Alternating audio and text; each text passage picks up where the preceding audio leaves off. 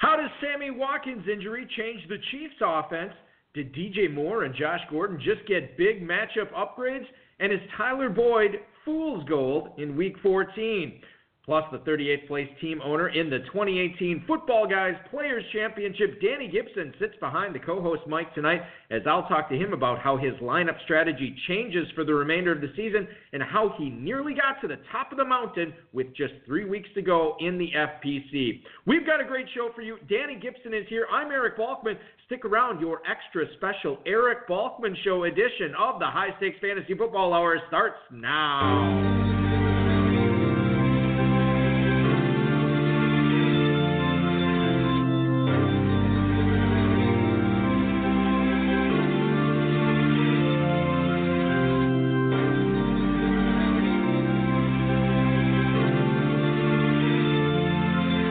Live from the WRST radio studios in beautiful Oshkosh, Wisconsin, and heard around the world on the WRST stream, it's the Eric Balkman Show.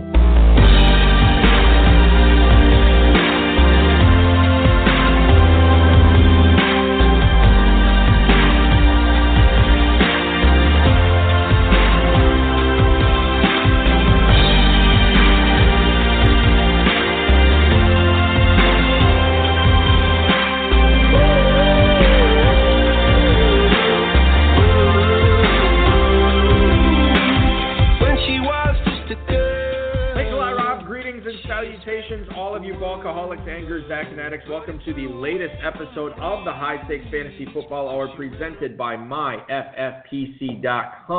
I am your slightly above average host, Eric Balkman. My co-host is normally the patron saint of fantasy football, the Dizzle Dave Gerzak, but he is actually off tonight, and sitting in his place is a longtime high stakes player who already has 2 top 5 finishes in the championship round to his name, along with numerous other FFPC league titles. Currently, he sits in 38th place in the 2018 FPC, and he is also sitting in the co-host chair tonight. Please welcome into the show, Danny Gipson. Danny, thanks so much for doing the show this week, man. I appreciate it. Absolutely. Happy to be here, Eric. Thanks for having me. Well, it's obviously my pleasure. Once again, a massive upgrade from my normal co-host, so I certainly appreciate that. How are you all set for the holidays? I know it seems like we recovered from Thanksgiving and 3 great football games, and all of a sudden we got to get ready for the holidays, and we have the 3-week sprint in both the FFPC main event and the Football Guys Players Championship. There's a lot going on right now, my friend. There's a lot going on, and you know as well as I do, with small kids, you are never ready for the holidays completely, my man. So I will definitely be working under pressure to get Santa taken care of, but fear not, we will get it done. We will get it done. We'll get it done. We're all in this together, Danny, as I'm sure you will totally agree with, for sure. Coming up on tonight's show, Danny and I will make sure Gerzak knows that I'm the better looking one of the partners on this show. Oh, listen, you're when it comes down to me and you, you're still the better looking one. So you are a massive that's upgrade. Debatable. That's debatable. But you're a massive upgrade not only for content, but as far as the George Clooney looks department, you are certainly leading that. You are leading that charge as well. So thank you so much, Danny and I tonight will take you through tough start sits that a lot of you are facing this week with Week 1 of the championship round sprint underway. And we'll also tell you whether or not you might want to think twice about starting T.Y. Hilton this week and a lot more. Shout out to the chat room right now. If you have any questions for myself or for Danny, post them in there. At HSFF Hour is where the show is at on Twitter. At Eric Balkman on Twitter as well. Facebook.com/HSFF Hour. 347-426-3682. 347-GAME-OVA is where you can get a hold of us if you want to chime in, talk with Danny and I tonight, ask us some questions, whatever it may be. highstakesfantasyfootball@gmail.com is the email address. Our producer and mutual friend, Rob, our audio engineer, Bryce, working hard on getting those questions, chat room questions, tweets, and emails all to us in the fantasy feedback segment later on in the show. I want to remind everybody, in case you did not see the FFPC newsletter that was emailed out to this week, the world-famous FFPC Playoff Challenge is once again live for the 2018-2019 season. It is a $200,000 grand prize, up $100,000 from last year. It's a $750,000 prize pool. That's up $150,000 from last year. Still just the $200 entry, a cap of 4,250 teams. It's a 10-player lineup. You pick one player per playoff team. You cannot duplicate, any teams on there. And there's only less than a month to go to register at myffpc.com. Pays all the way down to 600th place. So you can you don't even have to win it all to make it profitable. So check that out. Also, a reminder, rotoviz.com/podcast is where you can check out this week's RotoViz High Stakes Lowdown with Harley Copen, a $20,000 FFPC winner, former guest of this show. He has teams in the championship round of the FFPC main event. He also has a top 60 Terminator team so far this season. So we talked about that, kind of broke it down as far as what he's going to be doing over the next couple of weeks, how he views some of the changing running back situations in both Kansas City and Pittsburgh. I think we get into some Chargers talk there as well with Austin Eckler and Justin Jackson. Check that out, rotoviz.com/podcast. Back to you, Danny. I want to bring it back and talk about your team, specifically the 38th place team in the Football Guys Players Championship. Before we get to that, tell the listeners what type of work that you are into. Yeah, so professionally wise, I'm actually in pharmaceutical business with Regeneron Pharmaceuticals, and then on the side, me and my wife actually are heavily involved in real estate as well. So maybe one day you'll see us with our own HGTV television show with Flipper's House. Yeah, I would love to see that, and we would definitely promote it here, and you could definitely buy my house up here in Northeast Wisconsin. It is in desperate need of a flipping. If you ask my wife, no question, she would say that. So, but that is interesting. That's good stuff. You are a very busy guy. That man, extremely busy. That's how I like it. Wouldn't have it any other way. And you'll have to come up to Northeast Wisconsin during the summer when the temperature rises above 40. So it's you only have to wear the one parka, which I think would be best for everybody involved in that. Don't come up right now; it's too cold. It's too cold for life right now.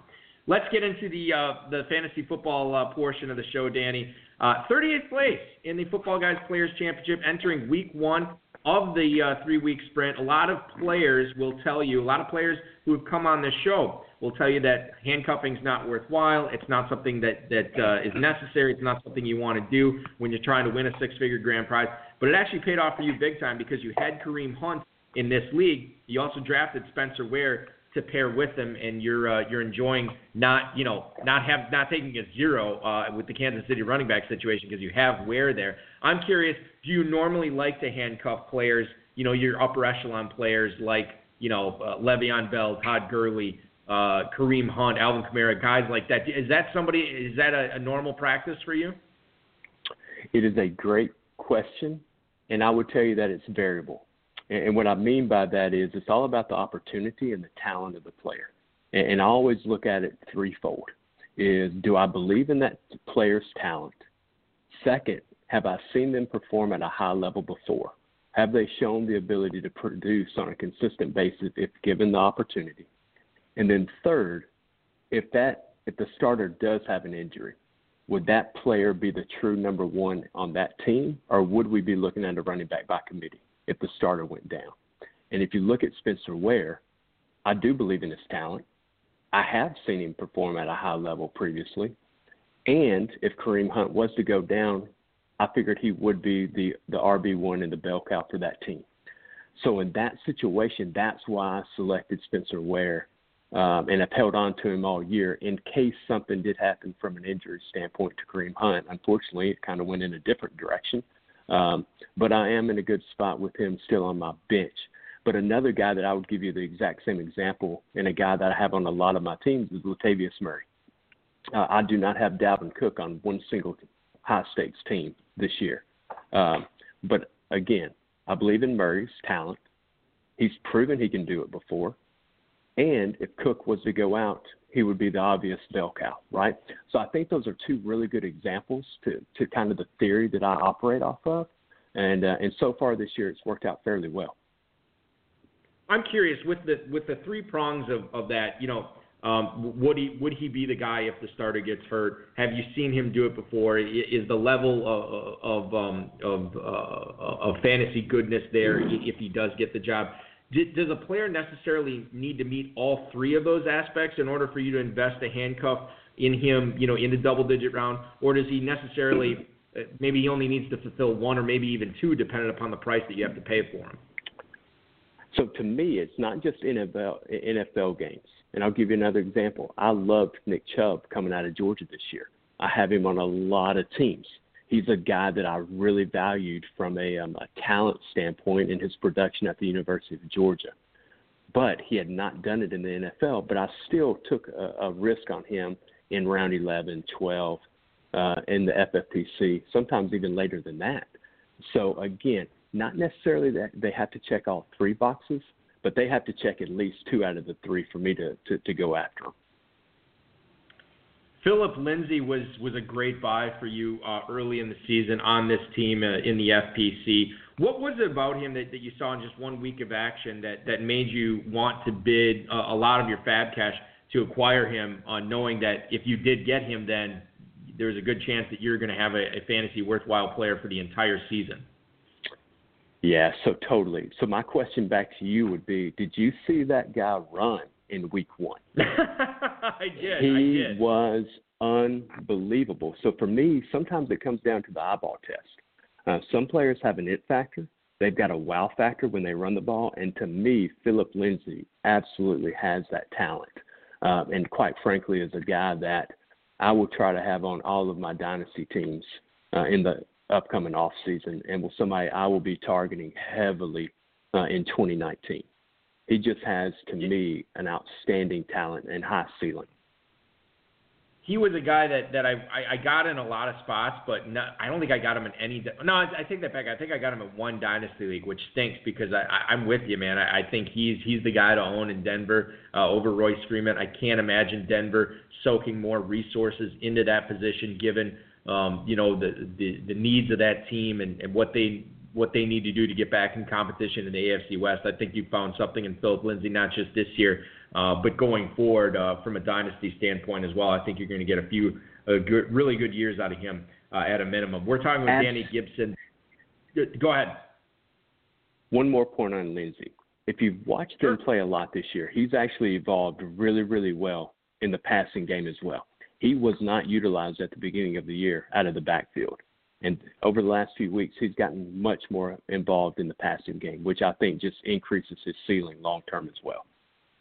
Yeah, he's the type of guy where when I did get him, I was like, okay, well, he's going to be a good pass catcher as well. And I was actually surprised that he wasn't catching as many passes early on. But you're right, he's starting to come around in that aspect as well. I think Denver realizes what they have in him, and it's going to be good news for Denver and fantasy owners going forward. The 38th place team in the Football Guys Players Championship. Danny Gipson co-hosting with me tonight. Dave Gerzak has the night off. Very excited to have you on, Danny. Hunter Henry was a guy that got drafted in a lot of leagues until the ACL injury, and then he wasn't drafted at all. However, I have seen him picked up in more than a few leagues because the Chargers, interestingly enough, chose not to IR him in the hopes that he'd make a December or maybe even January return to this team and still be a difference maker. Now, with the tight end premium scoring of the FFPC, that makes him even more valuable. He is a guy that you yourself acquired late in the year. What's your outlook on what he could provide fantasy? Because he's obviously not coming back this year.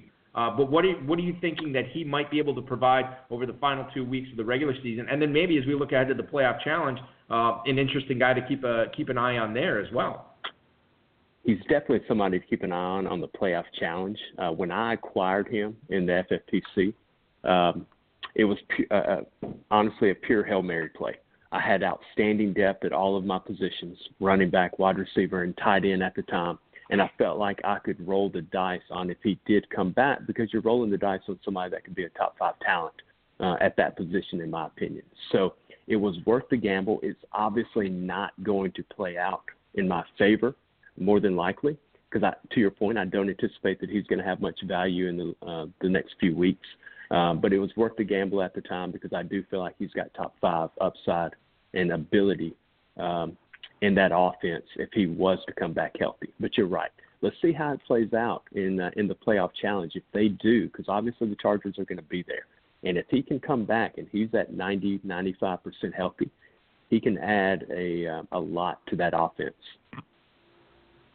Danny, I'm curious, for your dynasty leagues, after he went down with the ACL, did you make any plays for Hunter Henry? Were you looking to acquire him? Were you looking maybe to cash him in for somebody who was willing to overpay for him and keep him on IR for the season? How did you handle Hunter Henry in your dynasty leagues?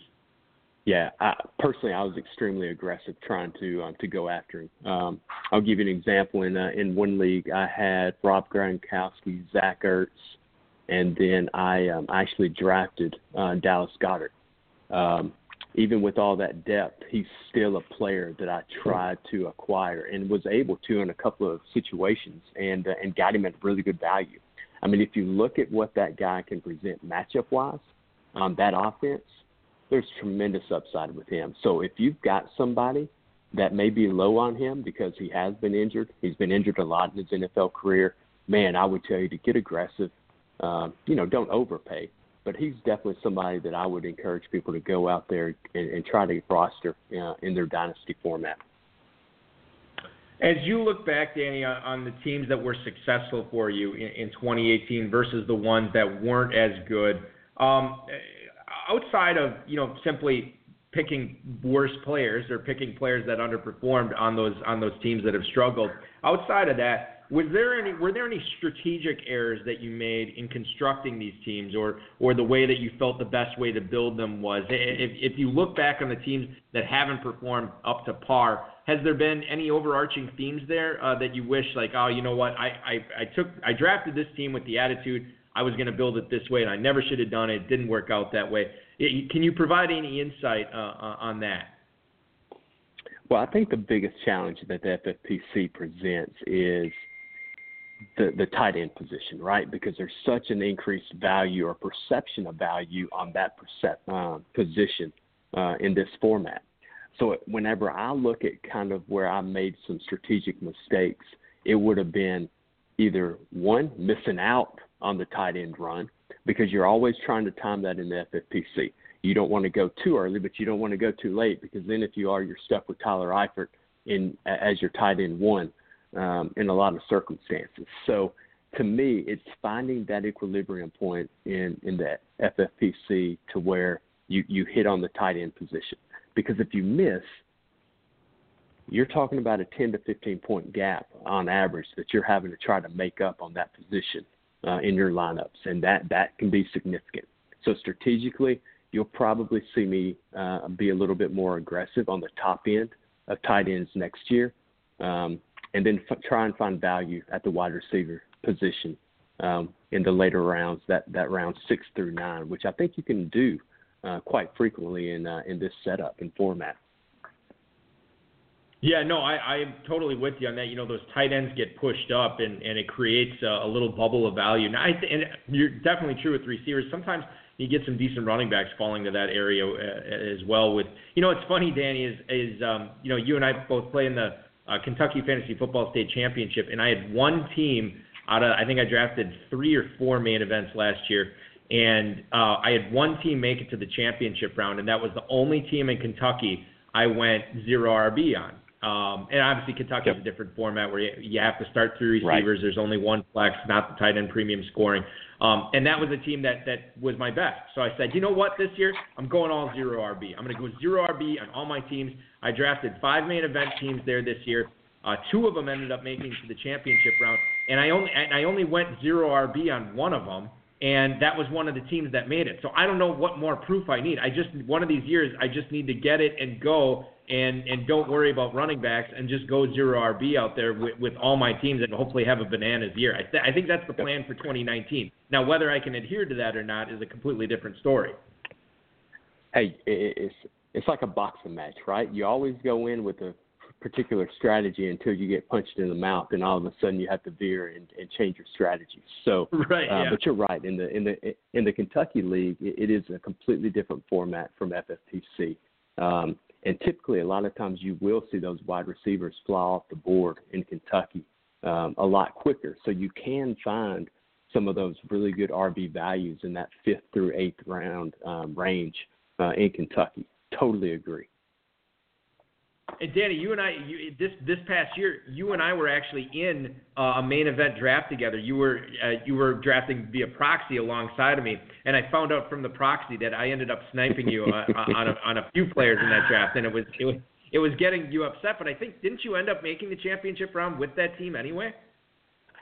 I did, and interesting enough, that was last weekend. The team was very RB heavy with Kareem Hunt and Melvin Gordon, which both were out last week, and I lost by, I believe, half a point in the championship game. So frustrating, so annoying. Kareem Hunt has left me out to dry the last 2 weeks, so it's going to be really interesting to see how the final weeks play out in this championship round, because you're dealing with the Kareem Hunt situation. You're dealing with James Conner injuries. You're dealing with A.J. Green now being out on the IR.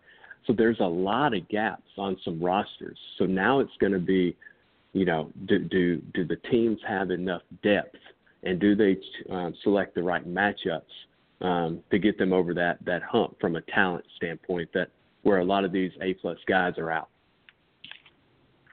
Danny Gipson and Eric Balkman sitting in with you on the High Stakes Fantasy Football Hour tonight. Danny, the 38th place team in the Football Guys Players Championship. And Danny, tonight in the chat room, we have Mr. Cocktails and Dreams himself, Chad Schroeder, hanging out in there. And he actually asked us if we could rank for him Jeff Wilson, Justin Jackson, Austin Eckler, and Jalen Samuels for Week 14. He says he has 1 to 4 of them on about every one of his teams, and he has no idea how to order these guys.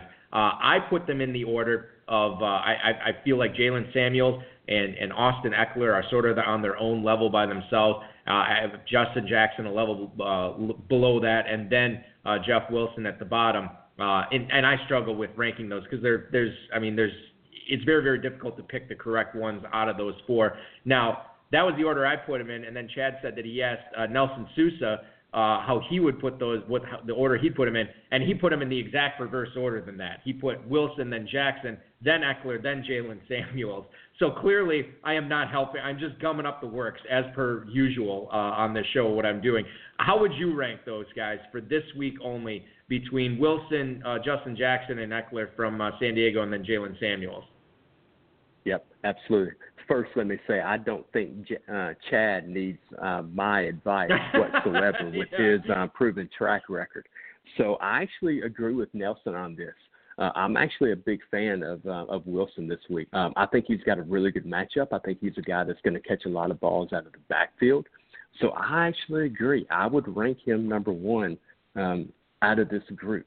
I would then go kind of 2A and 2B with Justin Jackson and Jalen Samuels. I'm a little nervous on Jalen Samuels because I do view his skill set as a little bit more of a third down guy. So I think there's some risk there that you could see Stephen Ridley get quite a bit of carries, but also anticipate Pittsburgh throwing the ball around a lot and taking advantage of some outside matchups with Antonio Brown and Juju. And then I would rank Eckler last. I'm really nervous on him. He's had a little bit of health issues, and if you read some of the press clippings from Anthony Lynn this week, he would like to get Eckler a little bit of rest, according to him. So I'm a little weary of Eckler. So I would actually rank him 4th, even though if you ask me who has the most talent out of these 4, I'd probably rank Eckler number 1. But I'm really nervous on his health right now. Yeah, and it always seemed, I think Justin McCord actually made this point on the Kentucky Fantasy Football State Championship podcast this week, that Eckler just seems to be better when he has a guy like Melvin Gordon or somebody of that ilk to play off of, and this week he will. Justin Jackson is getting a good portion of the touches. That's going to keep Eckler fresh for the whole game, so I think that you're onto something there. With Justin Jackson coming in, obviously with fresh legs, this week. You always like to see that, especially when you're trying to keep guys healthy for the playoffs, like I know the Chargers will. And you're right about Samuels. I mean, he should catch a lot of passes. Jeff Wilson caught a lot of passes last week as well. I'll cop to this. And Dave, if Dave was here, he'd be making fun of me for this. But I was out with some of my local radio buddies taking in the a Cardinals game, and I wasn't paying a whole lot of attention to red zone or anything like that this past week. And Dave said something to me on Monday. He's like, "Oh, I'm gonna have to put in for this Pete Wilson guy." I said, "Who the hell's Pete Wilson?" And he's like, "Ah, you know that guy from San Francisco." I said, "I never heard of him." He's like, "Oh, sorry, it's Jeff Wilson." And I'm like, "I still never heard of him. I have no idea who this is." And then I actually had to do some research on him. Like, "Oh, Jeff Wilson. Okay, I got it now." And then I actually put in for him in a couple of leagues. I got him. I think I got him in two of my. No, I got him in one of my dynasty leagues, and where I'm actually playing Dave in the first round of the playoffs this week. So I haven't decided if I'm going to use him or not.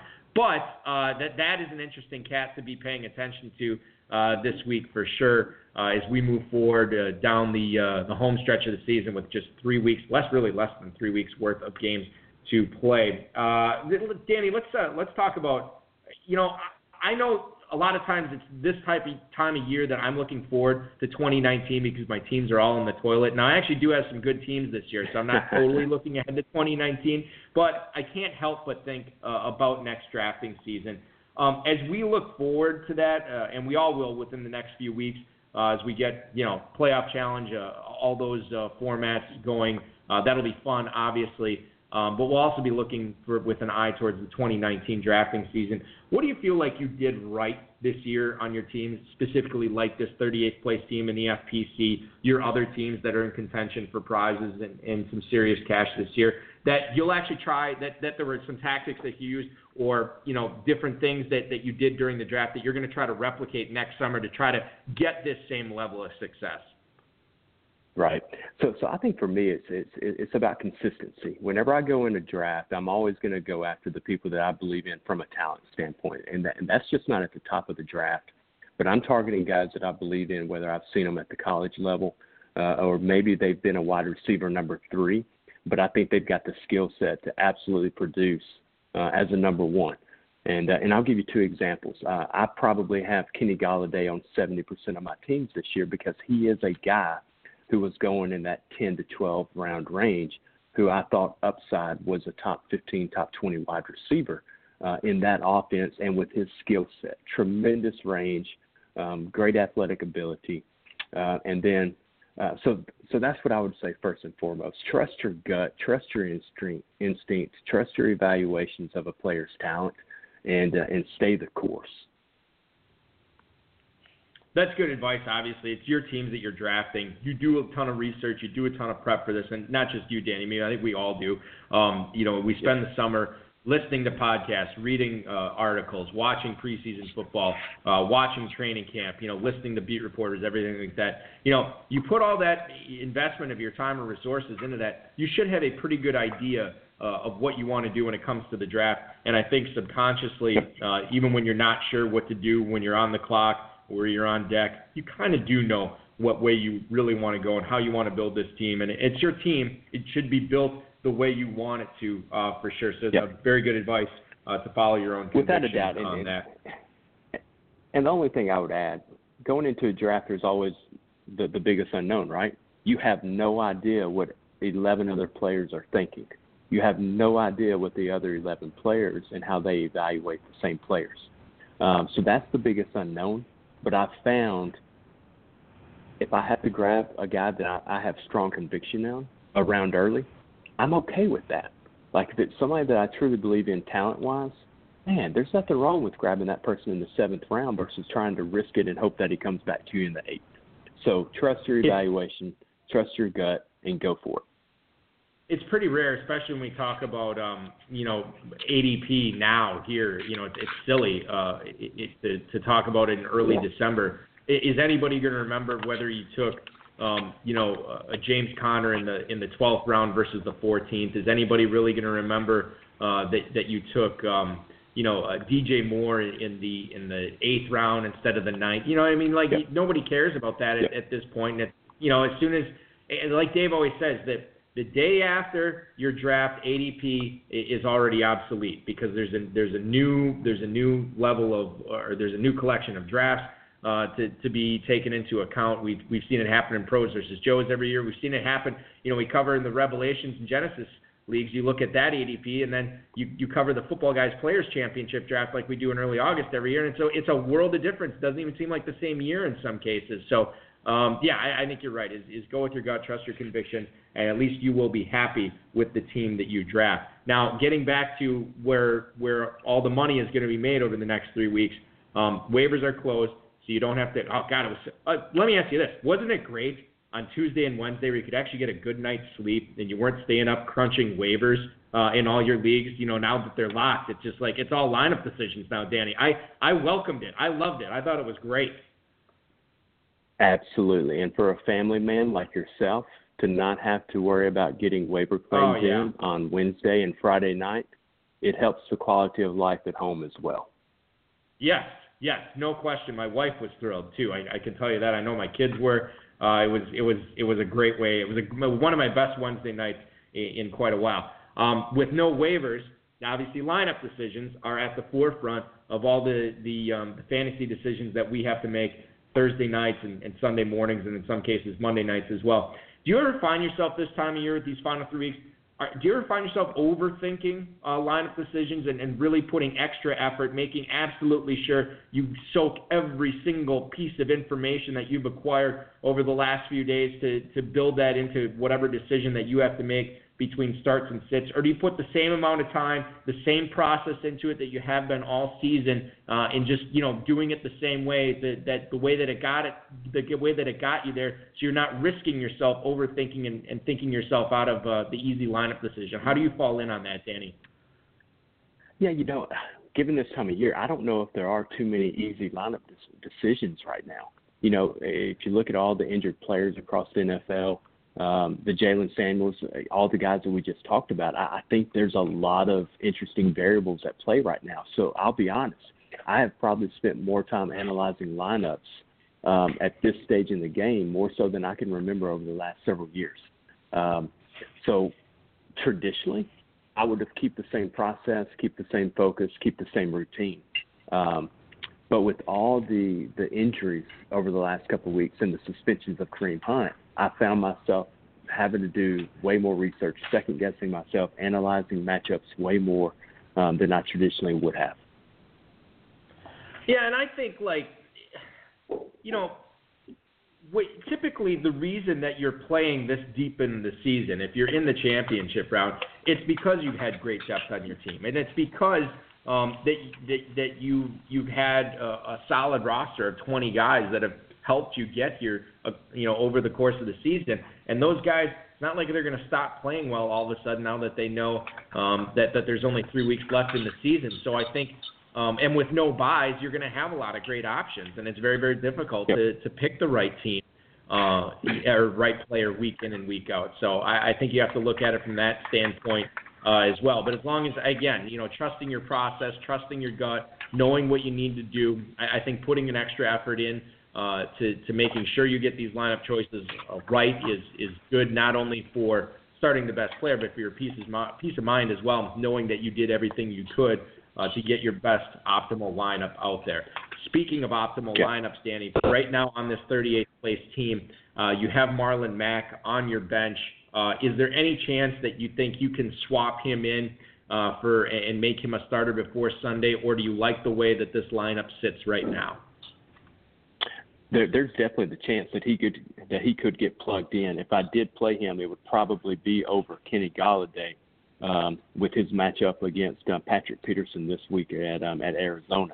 But if you take a look at that matchup and what the Houston Texans have done defensively against running backs the last several weeks, they have been very stout. Now, game flow impacted that a little bit last week with Nick Chubb, but again, he only had 31 yards rushing.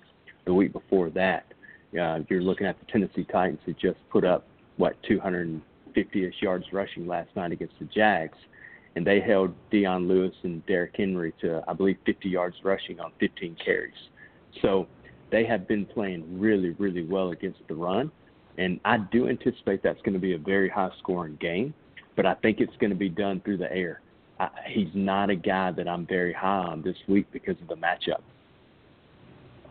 Speaking of, as long as you brought him up, I feel like we should talk about Derrick Henry and what he did last night against the Jaguars defense. 17 carries, 239 yards, 4 touchdowns.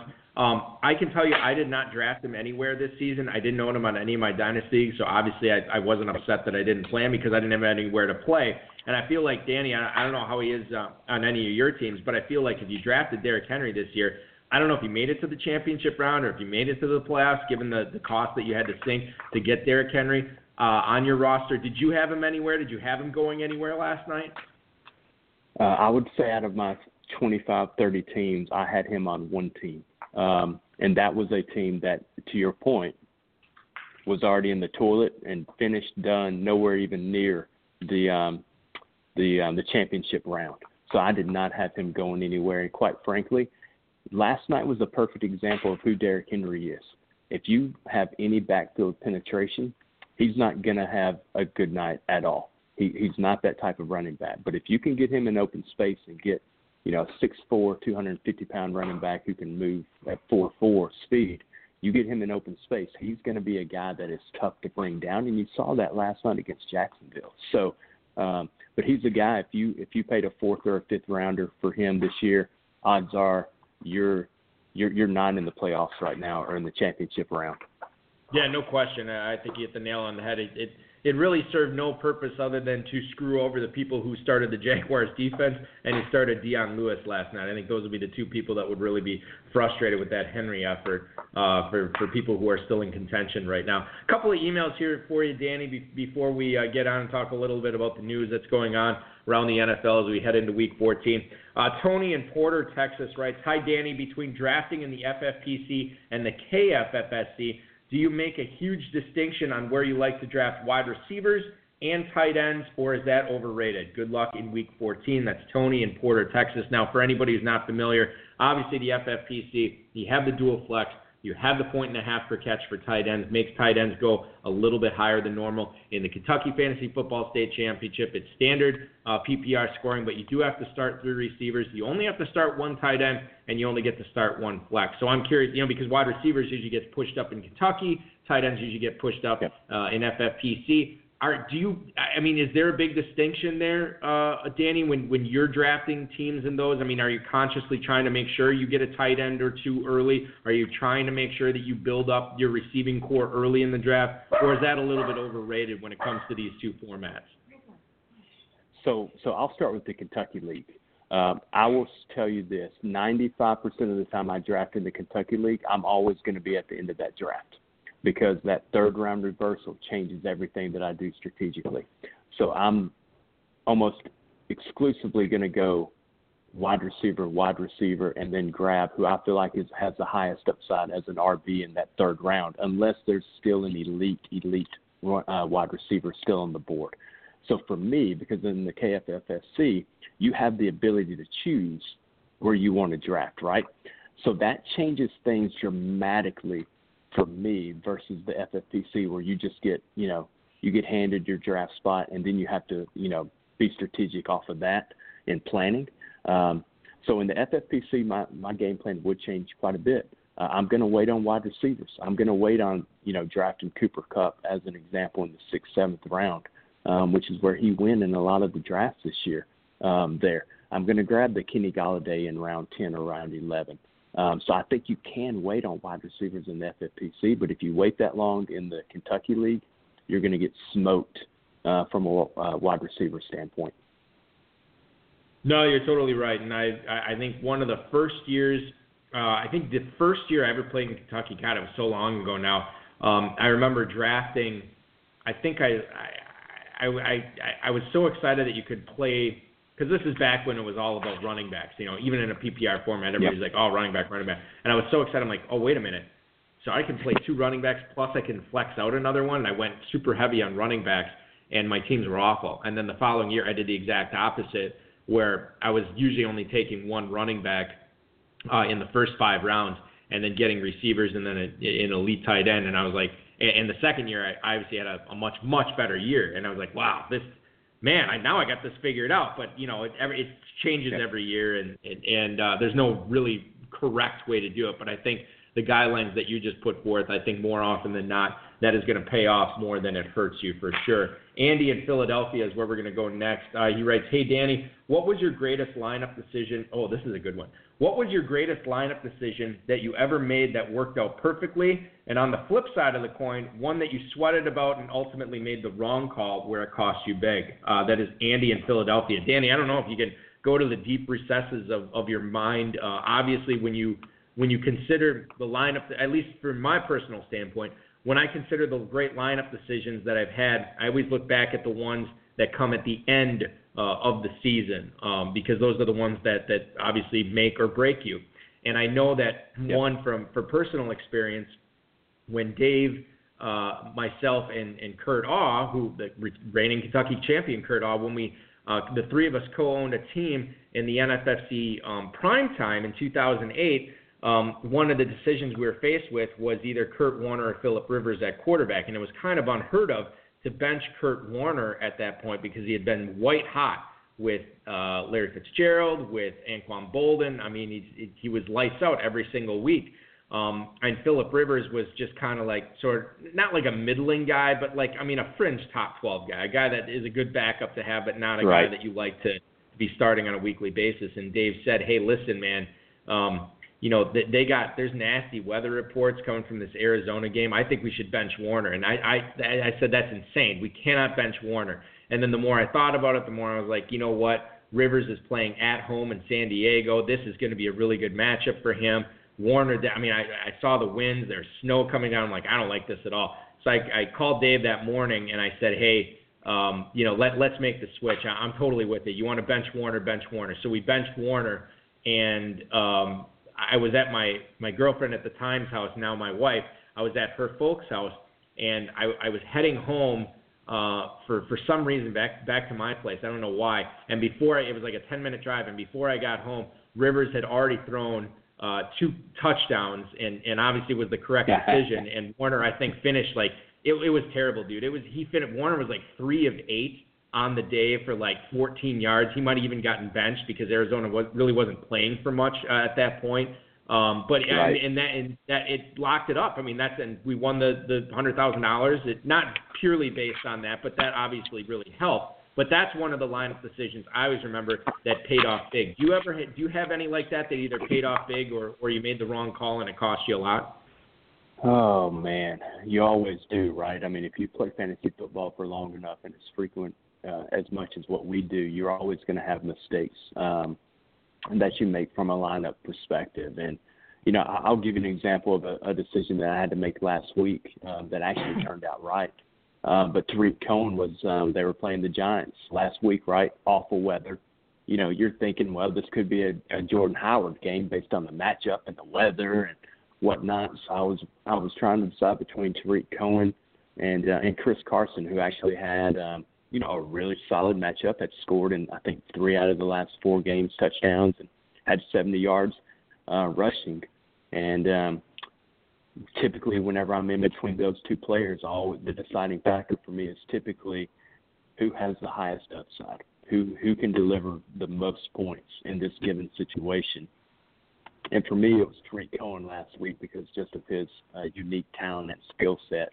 And even though the weather wasn't great, he went out and delivered, I want to say around 34 points. And that ultimately got me to the playoffs in a separate high-stakes league, which was a win. But I can tell you, the ones that you lose are always the ones that stand out the most, right? So last week, I'm in the top 5 of another high-stakes league.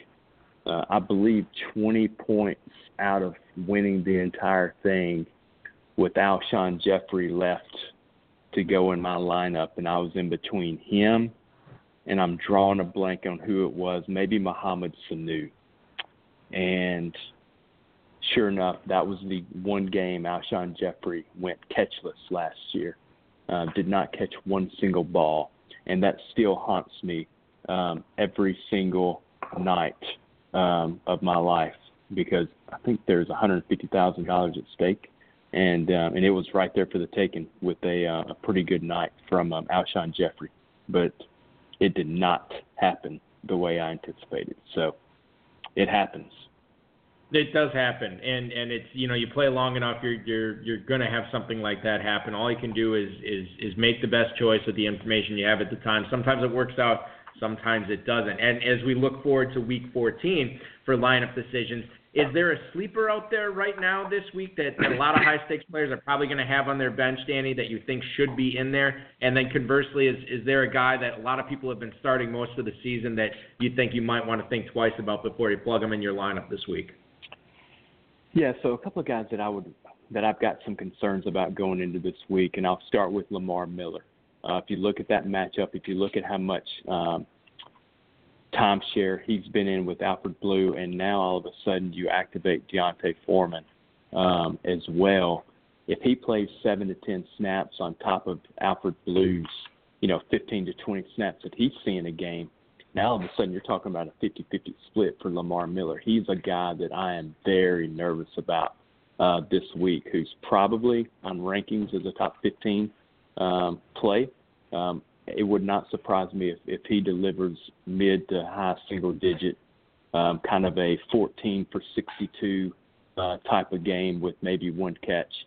He's a guy that I have a lot of concerns with, and same thing for Dalvin Cook. Now, odds are if you drafted Dalvin Cook, you're probably not in the playoffs right now. But if you are, he's a guy that I'm not very high on this week as well. Going out to Seattle, always a tough place to play. That defense is playing much better now than it did in the early part of the year. So those are two guys that I would be a little weary of. But look, let's be honest as well. If you've got Dalvin Cook on your team and you're in the playing in the playoffs, odds are you're playing him this week, right? So take that for what it is. Just lower expectations for him. Now, as far as upside guys, if you're looking for a wide receiver 3, wide receiver 4 in some areas that I feel like has a great matchup this weekend that's going to be flying way under the radar, I'm going to give you a kind of a long shot here with Michael Gallup. Great matchup against the Philadelphia Eagles, and that secondary is just completely beat up. I expect them to probably double team Amari Cooper, which is going to leave a lot of one-on-one matchups with Gallup. And if you've analyzed his last couple of games, they've started to target him. They've started to run more isolation plays for him in particular. Last week he almost had a long touchdown pass that Dak missed him on going up the sideline. I expect Michael Gallup to have a really nice breakout game this week. Michael Gallup, certainly a guy worth paying attention to for sure. 38th place team in the Football Guys Players Championship. Danny Gipson co-hosting with me on the High Stakes Fantasy Football Hour this week. Danny, let's get to some of the stuff that has happened in the league around the last 24 to 36 hours roughly, especially within the last 24 as far as injuries go today. Sam Mellinger from the Kansas City Star reported that Sammy Watkins actually experienced a setback. On Thursday, he's actually going to be sidelined for the next 4 to 6 weeks, roughly. We all know about Sammy Watkins and that foot. It has robbed him of a lot of his consistent playmaking ability from a season-to-season standpoint. He's had this issue specifically with this foot this year since roughly the end of October or so. Watkins out for the regular season, basically. He might get back into the playoffs. I don't think there's a whole lot of fantasy analysis here. I don't think anybody kept Kelvin Benjamin on their roster. If they did, I don't know. I mean, you're clearly not playing him in Week 14. I don't think you're going to feel confident in Weeks 15 or 16. But going forward, I think Watkins and Benjamin are massive question marks, at least for the remainder of the 2018 season. Yeah, totally agree. And quite frankly, if you look at it from a dynasty perspective too, if I've got Sammy Watkins, he's somebody that I'm trying to move on from. He's just not going to be a consistent asset for your dynasty team in the long term. So if you can get a pretty good return for him, he's somebody that I'd be looking to trade. Evan Engram actually is going to be making his return for the Giants this week against the Redskins, according to Jordan Renan on Twitter. Evan Engram was removed for the injury report. Danny, he was a guy who was drafted basically as like the 6th, maybe 7th tight end off the board, and he's really underwhelmed this year, obviously with Saquon Barkley lighting the world on fire, Odell Beckham having another solid season, and Sterling Shepard popping in roughly every 5 weeks or so with a good performance. Yep. Evan Engram is just he's sort of been he's been a massive disappointment. Now, for anybody who's kept him on their roster, maybe they had a guy like C.J. Uzomah or a guy like Eric Ebron or David Njoku or somebody like that that they drafted behind Engram. And they've made it to the championship round, or they made it to their league playoffs in their basement league or what have you. I'm still a little bit nervous about plugging Evan Engram in right away this week against the Washington defense that's been playing pretty well over the last month and a half. Absolutely. My biggest concern is injury risk, right? Talent is not a question with Evan Engram. That guy is a matchup nightmare going across the middle. But for some reason, Pat Shurmur has yet to find a way to really get him involved on a consistent basis in that offense, which has been very disappointing. He's the guy that I actually did buy a lot of shares of this year. I actually tried to stack him with O.J. Howard on a lot of teams. That worked out for a while until O.J. Howard landed on IR. But to your point, if they can get the right matchup with Evan Engram, if you try to play him with a linebacker, he's a guy that can win that matchup 90% of the time. It's just, can Eli Manning actually get him the ball, and can Pat Shurmur scheme those matchups? Yeah, that is the question for sure, and obviously big questions, and you probably have a better option for your teams, no question for sure, with Evan Engram. Dan Quinn actually said today that there's still actually a shot, I can't believe this, Devontae Freeman could return off IR and play again this season. Jason Butt on Twitter reporting this. Freeman, since week 5, has been out with both foot and groin injuries. He had the surgery to his groin to try to come back this season. But, I mean, Danny, Atlanta's going nowhere. And honestly, Tevin Coleman and Ito Smith haven't looked that great, in the ground game for Atlanta. You can bring back Freeman. I have Coleman and Ito Smith on a couple of teams. I haven't played them in weeks. I mean, this to me is just reeks of gumming up a running offense that is really providing little or no fantasy value right now.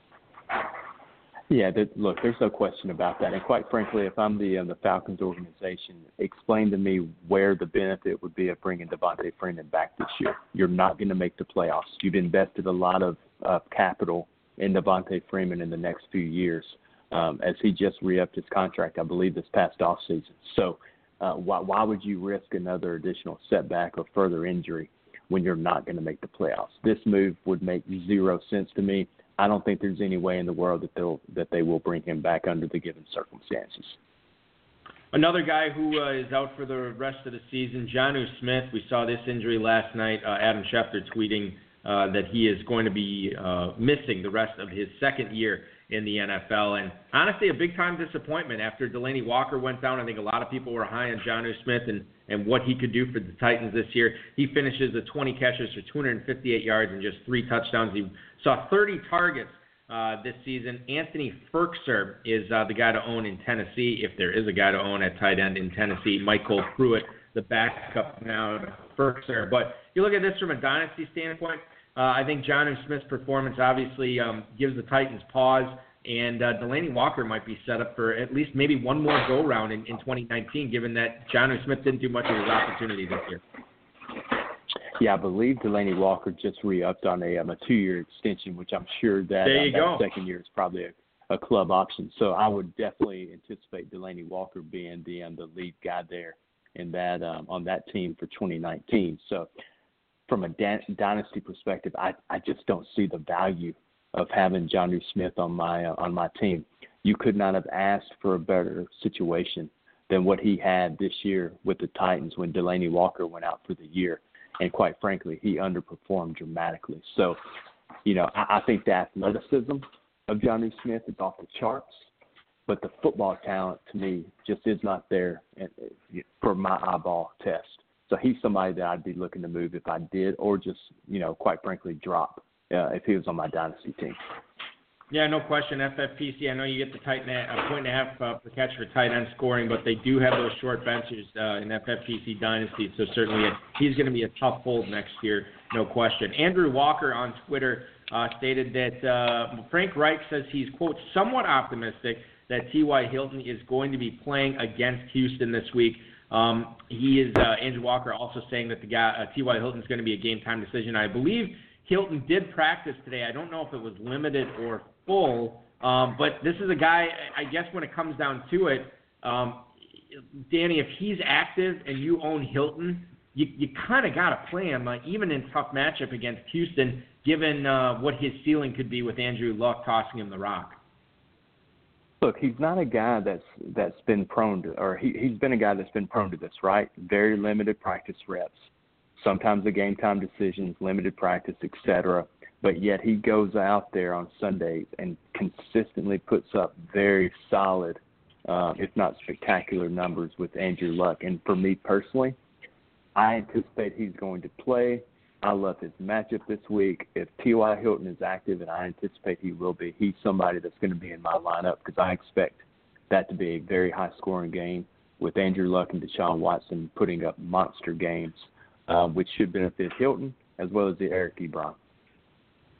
We are fast running out of time here, and I do want to get to as many of these emails as possible here. So, Danny, let's kick things off right away with listener emails, and I think this one is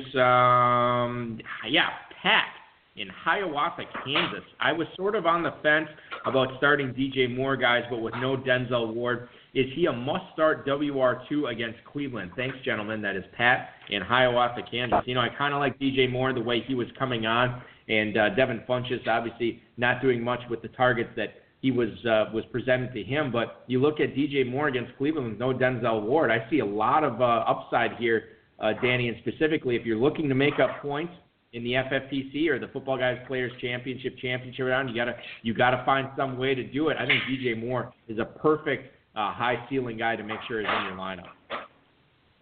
Totally agree. He has extremely high upside. But I would caution it a little bit. Cam Newton, a little bit of arm injury, doesn't have that quite the arm strength that we're accustomed to seeing Cam have. And you're also starting to see Curtis Samuel, former second-round pick, start to shine a little bit. The last couple of games he's gotten a lot of targets. I'm not worried about Devin Funchess in that offense anymore. To me, he's more of just a goal line threat now. He's not going to see many targets. It's definitely going to be the DJ Moore and Curtis Samuel show. But I would be wary of Curtis Samuel. I think you could see a big game from Samuel as well. But if you're in a spot and you're needing a high upside play, definitely DJ Moore fits that bill. I would feel more comfortable with him being a wide receiver 3 versus a wide receiver 2, though. And to that point that you just mentioned with Cam Newton, let's go to Eddie in Etna, New York. He writes, "Hey, Danny and Balky, how nervous are you about starting Cam Newton and his bum shoulder in week 1 of the championship round? Good luck to you, Danny, and the FPC." That is Eddie in Etna, New York. Thank you so much for the email, Eddie. And let's shift the focus to Cam Newton. Let's shift the focus to his shoulder. If you own Cam Newton, I mean, is he a guy that you'd be looking at starting this week? Given the potential of him, we saw him lifted for that Hail Mary pass. He goes on the road to Cleveland. So, I mean, he's not at home, but it's not the toughest matchup in the world. He's another guy that, his upside probably dictates that you want to start him, though. More than likely, 80% chance that you're starting him, but it all depends on who your backup is, right? If you backed him up with, a Phillip Rivers, for example. Well, with Rivers' matchup this week, I'll be honest, I may lean Phillip Rivers in his current matchup in his setting versus Cam Newton in the Cleveland weather. It's going to be cold. It's going to be windy. That doesn't really suit Cam Newton very well with a shoulder injury. You would really have to rely on his rushing totals to give you QB1 numbers this week, in my opinion. So more than likely you're starting him, but it would all depend on me, who my backup was or who I had behind him. That's a great point, and actually Rivers is the name that sticks out to me, a guy that went later in drafts that I when you look at who all the matchups are this week, obviously you're going to be playing Drew Brees and Mahomes and even Big Ben. You'd be playing ahead of Cam Newton. At least I would be. And Rivers, I think, is the true question mark. I think I'm with you. I would lean with Rivers over Cam. I know Cam does some great things with his legs, especially around the goal line. But I think Rivers is the lean there. And clearly, if you have both of them, or if I had both of them, I'm playing Rivers over Newton. Let's go to Woodsville, Vermont. It is Rick. Does no Xavier Howard mean yes to Josh Gordon in all my starting lineups? Thanks for the email, Rick. Josh Gordon is, I don't want to say he's a fringe start this week, but with so many loaded football guys teams and main event teams, this might be a question of whether you start Josh Gordon or not. And the fact that he does go down to Miami, a place that New England, by the way, late in the season hasn't always played that great against for whatever reason. Not even just late in the season, just when they go to Miami in general, they seem to struggle a little bit.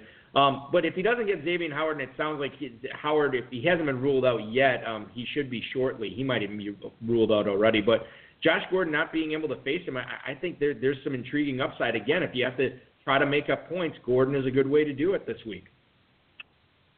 Yeah, it's a good point. But let me ask you this: what do you feel like his upside is? Because I just don't see Gordon scoring over 16 to 20 points. Like, to me, that is his ceiling. So if you're looking for something, if you're needing something along those lines, then yeah.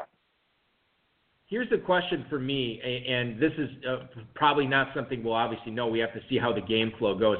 But if New England does get out to an early lead, and let's say, Sony Michel runs one in, or James White or Gronk or somebody catches one, and all of a sudden they're up 14-0, 17-0, then, where's the onus for Brady to be slinging the rock all over the field after that? When you have Burkhead and you have White and you have Michel, you could just grind that game out. And New England might not put up 30 points, but they could win, something like, 24-9 or 24-10 or something like, you know what I mean? And then all of a sudden there's no fantasy value there whatsoever. I'm with you. I see now I do see the ceiling, but I also do see the floor here, and that is something, as you would absolutely. say. This is something to be cautioned with. You're playing with fire a little bit with Josh Gordon, and honestly, if he gets off to a slow start, it might be a mistake play on your part if you do decide to start him. We have a bunch of tough starter sit questions here that I think we can fly through here over the next few minutes, Danny. Ray in Kissimmee, Florida. What's up, fellas? I have a tough SOS this week. Jalen Samuels at the Raiders or Kenyon Drake hosting the Pats. Now, thanks for the email, Ray. We've already talked about actually both these guys. Samuels, you'd imagine he's going to be catching some passes from Big Ben against Oakland. They should have their way with that defense. Kenyon Drake, it seems like he's been pretty inconsistent, but when he's hot, he's really hot, and he hits good. Against the Patriots, he should be catching some passes, you would think, to try to keep up with Brady in that offense. If you can only play one of these guys, though, Danny, who's it going to be? I'm probably going to play Kenyon Drake for the sole facts of what you just described.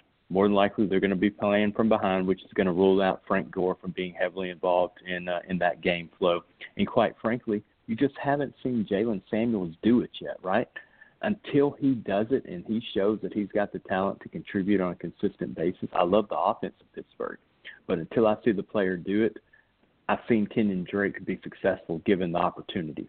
And in a game that I think they're going to be behind in, I'm going to lean slightly towards Kenyon Drake, but I don't feel great about it. Am I in love with him? No. Could you convince me to take Samuel over Drake? Yeah, probably. But for right now, I'd lean Drake.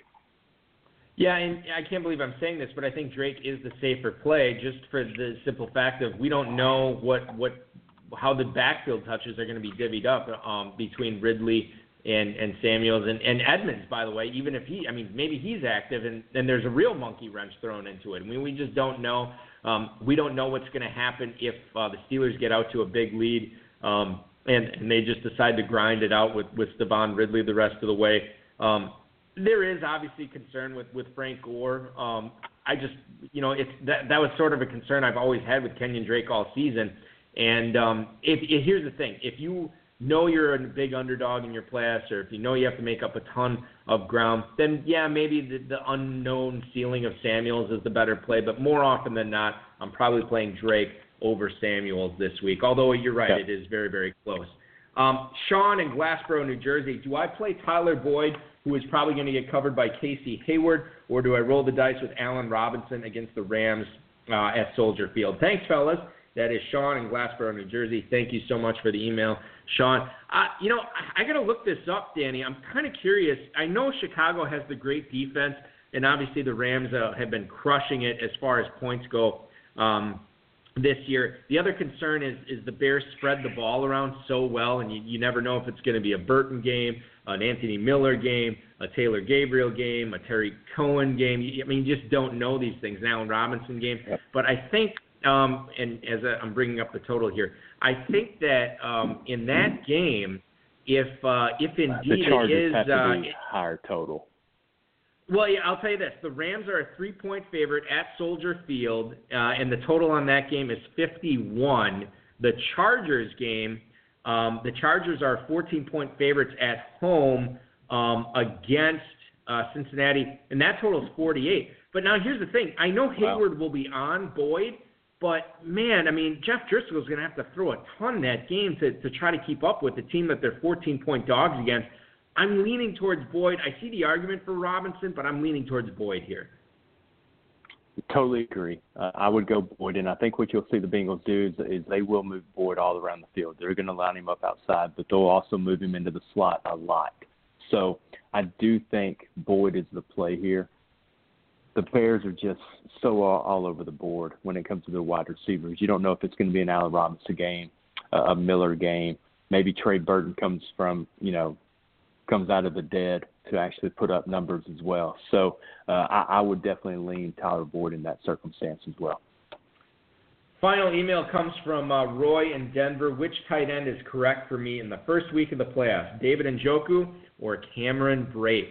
David Njoku this week is hosting the Carolina Panthers, and Cameron Brate is also at home against the New Orleans Saints. And if you look at the totals on each of those games, the Browns game is only 47.5. However, that Saints-Bucks game, which, by the way, the final score of that game in Week 1 this season, the Bucks won 48-40.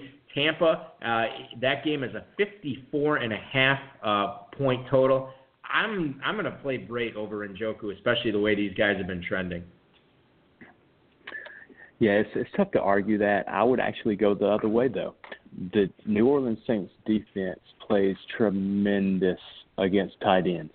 And if you look at the difference in that defense now versus Week 1, it is night and day. The Saints defense has really come on the last few weeks. I picked them up in several leagues thinking that they were going to start to hit their stride, and that's really paid off. I would actually go with Njoku in this matchup because I think the Saints are going to blanket Cameron Brate, and I think this is going to be more of a Chris Godwin, Mike Evans type of a game for the Bucks versus Brate. But I totally understand how that would be a tough decision. And that's a good point, too. And obviously the other thing to consider there, I love Adam Humphries this week. I think Humphries has a big game. I guess what I'm really saying is I love Jameis Winston this week because I think he's going to be throwing it to anybody and everybody on that team. I think Brate is solid. I think Humphries is big. I think Godwin, I'm with you on that, too. I know Harley Copen this week, on the road of his high-stakes lowdown, he actually said that he's a big fan of what Godwin is going to do this week. And we all know Mike Evans is uber talented and can, just have a 200-yard blow-up like that. So it's a great point with Brate versus Njoku. And Carolina's pass defense isn't anything to write home about either. They've been giving up a lot of points. That game could easily turn into a shootout. This is a good problem to have. No question. And it was a good show that we had tonight. Danny, 38th place in the Football Guys Players Championship. As you move forward through the next 3 weeks of the championship round, I wish nothing but the best for you and really all your teams this year. Thank you so much for coming on the show this week. I really appreciate it. We'll catch up again soon, no question. And listen, the house flipping, I'm going to keep you abreast of this. We're going to figure something out here. Hey, man. Happy to do it. Bring it down to Nashville, or I can come up to Wisconsin, and we can definitely sit down and put down a strategy to make you some extra money, man. I'm all for it. I love it. That's fantastic. Thanks so much for doing the show this week, man. We'll talk to you again soon. Hey, enjoyed it. Thanks for having me. Danny Gipson, ladies and gentlemen, 38th place in the FFPC main event. I butted heads with him in Kentucky as well. Great guy and very, very talented fantasy player. No matter who he has to share his teams with, he is very, very good and clearly making more correct decisions more often than not so far this year. That is going to do it for the show this week. I want to thank Danny Gipson for coming on. I want to thank the FFPC, Rob, Bryce, and of course each and every one of you for listening. A very happy birthday, a special happy birthday message to Mr. Pickpockets himself. It is Jim Nicola's birthday today, so happy birthday to you, sir. I will see you again in Vegas coming up next September. We'll be back live next week at 10/9 Central. 34th, speaking of people you see out in Vegas, the 34th place team in the FFPC main event from the franchise Troy's Boys, it is Larry Weinhauer. He will be on this show next week. Dave Gerzak will be back in studio, and we'll have Larry on. We'll talk about his main event team, his varsity team that has been doing very well this year. He's got a lot of irons in the fire as far as the amount of money that he is going to cash at the end of the season. Be fun to talk to him and pick his brain. Once again, Harley Copen on the High Stakes Lowdown, rotoviz.com/podcast. Check that out right now. You can also download it on the Spreaker channel as well if you go on Spreaker on your app, which I think you can do it on Alexa now. You just say, hey, Alexa, play Spreaker, and then it'll ask you which podcast you want to listen to. You say RotoViz High Stakes Lowdown. I think it'll show up that way as well. Don't quote me on that. I have to try it out myself, but I believe it will work. I want to wish everybody best of luck in the first leg of the championship round, both for the Football Guys Players Championship and for the FFPC main event. Only, after this week, we'll only have 2 weeks left. And then that will be it, ladies and gentlemen. We'll be counting six-figure grand prize winners. Hopefully it will be you, and I wish all of you nothing but the best of luck. Go register for the world-famous FFPC Playoff Challenge, myffpc.com. Check it out there right now. Get in on that. Your weekend officially starts now. This has been another episode of the High Stakes Fantasy Football Hour presented by myffpc.com. That was broadcast live and heard around the world. Eric and Dave will be back next week with more analysis, interviews, and advice from a guest much smarter than they are.